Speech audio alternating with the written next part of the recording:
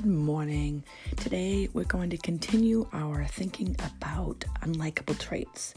And you'll get a lot of time today to work on that thinking while you're reading and while I call small groups and conferences.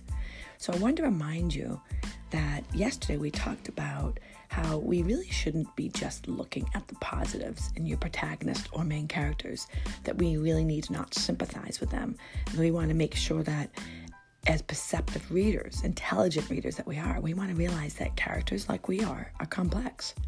They have parts that are less likable. And the more complex your reading, the more complex the characters, the more complex your thinking has to get. So let me show you what that looks like. And when we go back to that story about Will and the Allens, I want us to think about, there was this part at the very beginning. I think you remember where Will was talking about the Allens, Shipman and Allen. I forget the other guy's name. And then Will had been picking flowers with them for 6 months. That's a long time. And what does he say?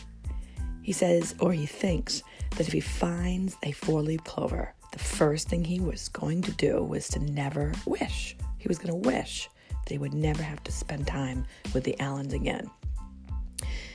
So that's kind of repulsive. That's mean. It's disloyal.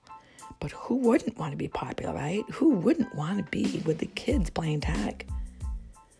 But I think my defending Will and protecting him, because he's the protagonist and the main character, and I automatically want to sympathize with him and support what he's thinking, I also have to consider that old Will has some less likable sides. The truth is that, though, it's not like he wished that that they could all be popular. He didn't say, when I get this 4-leaf clover, if I ever do, I want to be popular, and I also want the Allens to be popular so they're not so lonely. He didn't say that. Remember yesterday, sometimes it's what someone doesn't do and doesn't think and doesn't say that also gives you insight into their unlikable traits. For example, in yesterday's clip with Harry Potter, we watched Harry Potter attack Malfoy. Malfoy lay on the ground bleeding, mortally wounded, and Harry Potter didn't do anything. He stood over him. And what he didn't do tells you so much about his unlikable trait. And those unlikable traits will conflict with his likable traits. And that's where the character can either go in one direction in the story or the other, just like us. So I want us to think about this. The truth is, when you think about Will, going back to him, he did want to be popular, but he didn't want to bring anyone along. So I want you to think about not defending your character's actions, but just looking at them as a real detective. And I want us to push our thinking and consider those actions that they're also unlikable. I want you to think about that, because today in your Reader's Notebook, I want you to choose a few unlikable traits using Banished-born words. I want to see you going into Banished-born words and carefully selecting just the right word, just like you would if you were cooking. And you would find just the right ingredient, just the right seasoning. Find just the right word. And then recall this. When you find something that matches a character's actions, thinking, and what they do, what they think, what they say, I want you to also write a specific evidence. So I want you to try this out. With your Reader's Notebook, first put the label in. Make sure you have all the parts and make sure it's your best work, right? Pages read, label, title, author, genre. And then I want you to write the goal. The goal again today is I am going to look at the character's less likable sides. As you're reading, I want you to, if you come across a less likable side, it's because something character did, said, or didn't do, or thought is just not a likable thing. I want you to stop when you read that and then pull that in as evidence.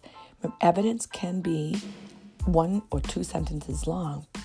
Please put the page number on there so that when I conference with you, we can both go to that page and talk about it. But here's the thing. I want you to be very clear about what that scene was that made you feel like your protagonist was unlikable. For example, if I think about yesterday's video with Harry Potter over Malfoy, if I wrote as evidence Harry Potter was violent and aggressive towards Malfoy because they got in a fight, that's not specific. Yes, they got in a fight, but I'm not telling you where the fight was, the setting.